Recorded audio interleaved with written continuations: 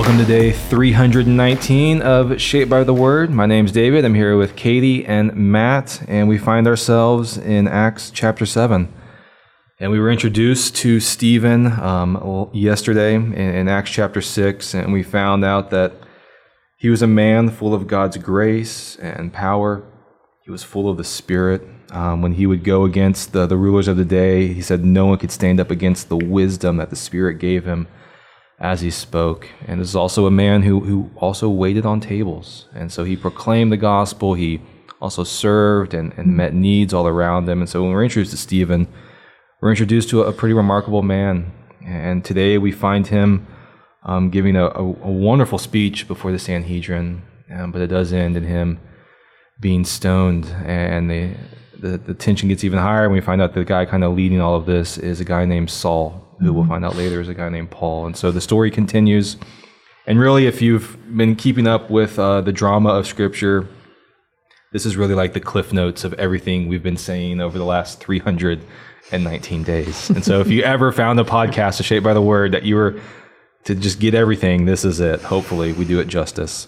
And so this is really kind of the culmination of so many things we've been talking about throughout the podcast as we find Stephen given a beautiful recounting of the history of Israel and how it led to Christ. And so if you've ever kind of wondered how the Bible ties together or how the Old Testament points to the New, Acts chapter 7 is really helpful for that.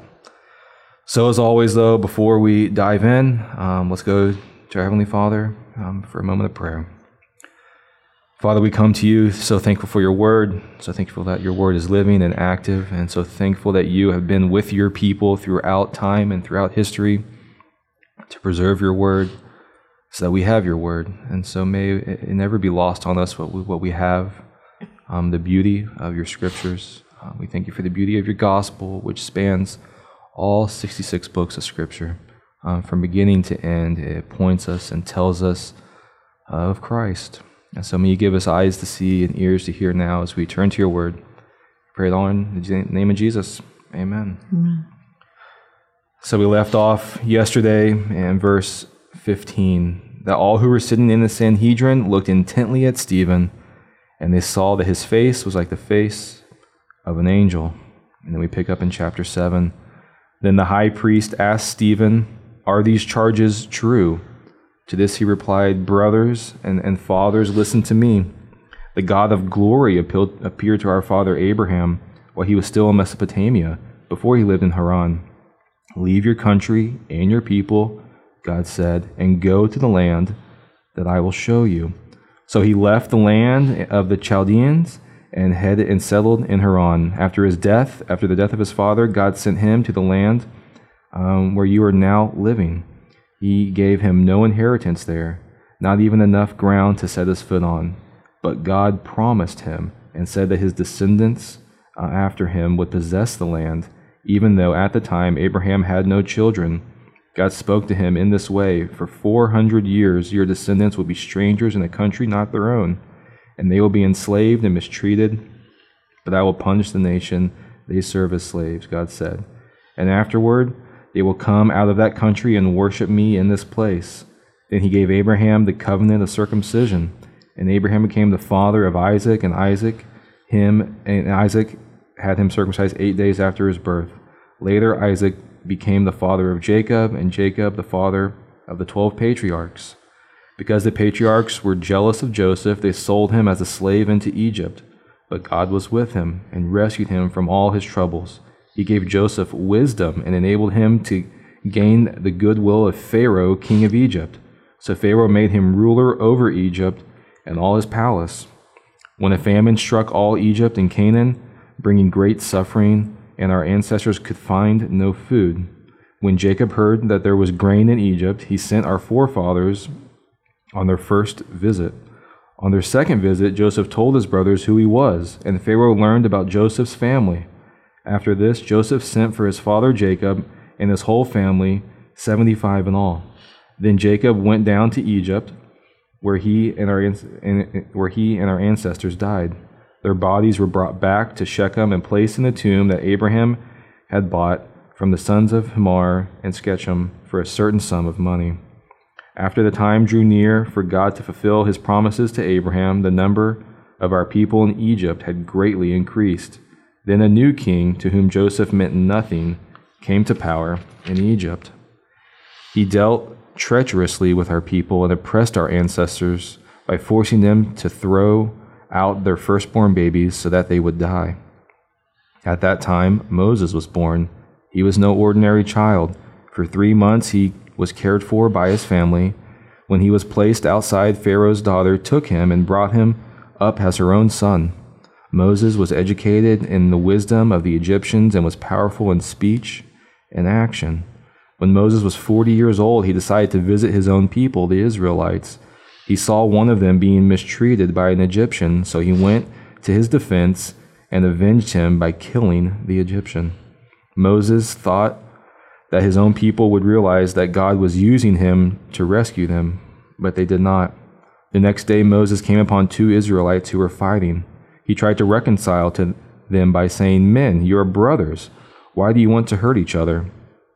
But the man who was mistreating the other pushed Moses aside and said, "Who made you ruler and judge over us? Are you thinking of killing me as you killed the Egyptian yesterday?" When Moses heard this, he fled to Midian, where he settled as a foreigner and had 2 sons. After 40 years had passed, an angel appeared to Moses in the flames of a burning bush in the desert near Mount Sinai. When he saw this, he was amazed at the sight. As he went over to get a closer look, he heard the Lord say, "I am the God of your fathers, the God of Abraham, Isaac, and Jacob." Moses trembled with fear and did not dare to look. Then the Lord said to him, "Take off your sandals, for the place where you are standing is holy ground. I have indeed seen the oppression of my people in Egypt. I have heard their groaning and have come down to set them free. Now come, I will send you back to Egypt." This is the same Moses who had been rejected with the words, "Who made you ruler and judge?" He was sent to be the ruler and deliverer by God himself through the angel who appeared to him in the bush. He led them out to Egypt and performed wonders and signs in Egypt, at the Red Sea, and the 40 years in the wilderness. This is the Moses who told the Israelites, "God will raise up for you a prophet like me from your own people." He was in the assembly of the wilderness, and the angel who spoke to him on Mount Sinai and with our ancestors, and he received living words to pass on to us. But our ancestors refused to obey him. Instead, they rejected him, and in their hearts they turned back to Egypt. They told Aaron, "Make us gods who will go before us. As for this fellow Moses who led us out of Egypt, we don't know what's happened to him." That was the time where they made the idol in the form of a calf. They brought sacrifices to it and reveled in what they had made with their own hands. But God turned away from them and gave them over to the worship of the sun, moon, and stars. This agrees with what was written in the book of the prophets. "Did you bring me sacrifices and offerings 40 years in the wilderness, people of Israel? You have taken up the tabernacle of Molech and the star of your god Rephan, and the idols you made to worship. Therefore, I will send you into exile beyond Babylon." Our ancestors had the tabernacle of the covenant Our ancestors had the tabernacle of the covenant law with them in the wilderness. It had been made as God directed Moses according to the pattern he had seen. After receiving the tabernacle, our ancestors under Joshua brought it with them, and they took it to the land from the nations God drove out before them. It remained in the land until the time of David, who enjoyed God's favor and asked that he might provide a dwelling place for the God of Jacob. But it was Solomon who built a house for him. However, the Most High does not live in houses made by human hands. As the prophet said, "Heaven is my throne, the earth is my footstool. What kind of house will you build for me, says the Lord? Or where will my resting place be? Has not my hand made all these things? You stiff-necked people, your hearts and ears are still uncircumcised. You're just like your ancestors.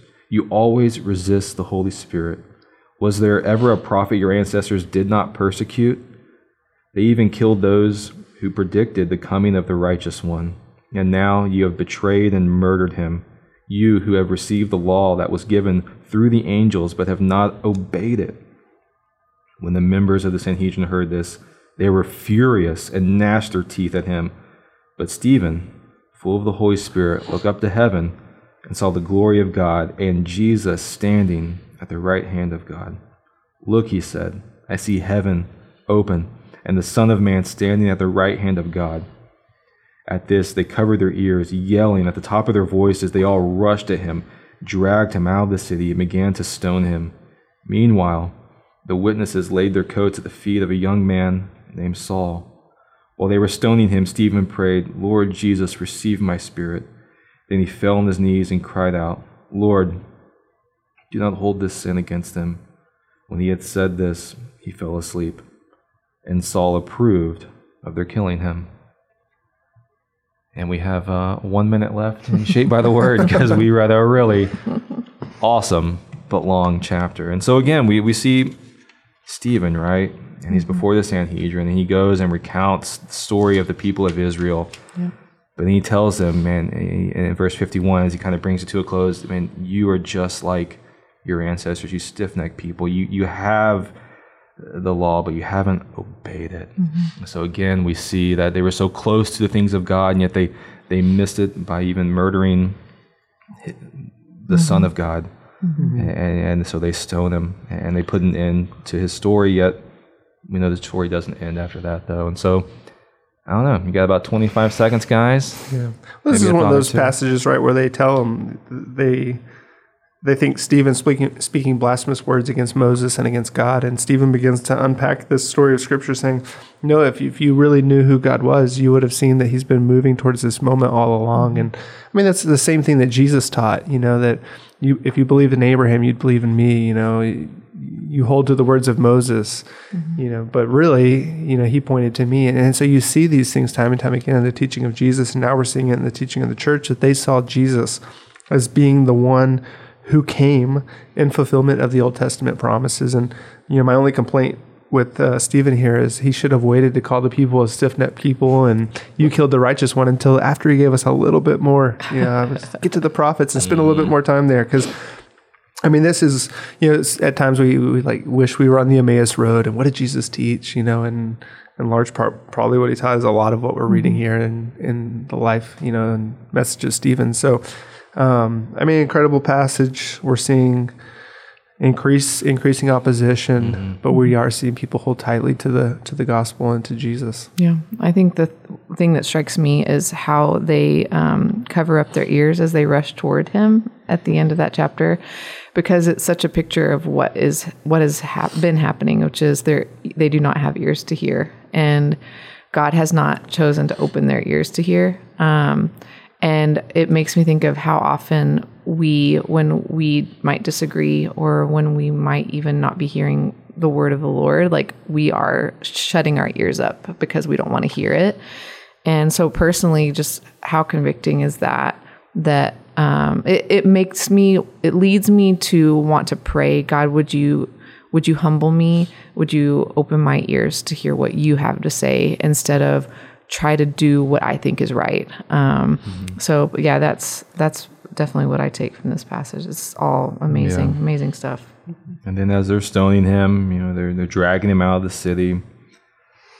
The witnesses are laying their coats at the feet of Saul, and Stephen prays as he sees Jesus standing at the right hand of the Father. How amazing is that? And receive my spirit. But then he also says, Lord, do not hold this sin against him, which he's following the way of Jesus, right? And this, not just the way of Jesus, this is very much the same thing Jesus said on the cross. Father, do not hold this against them. Father, forgive them. They don't know what they're doing. So again, Stephen being faithful to following Jesus, it led to this.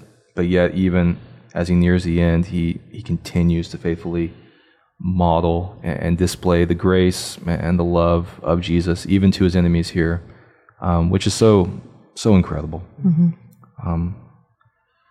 Let's pray. Yeah. Father, we thank you so much for your word.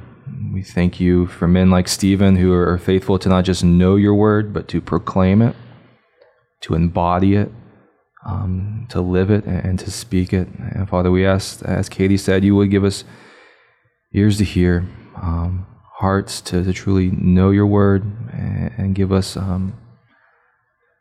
hands that live your word as well.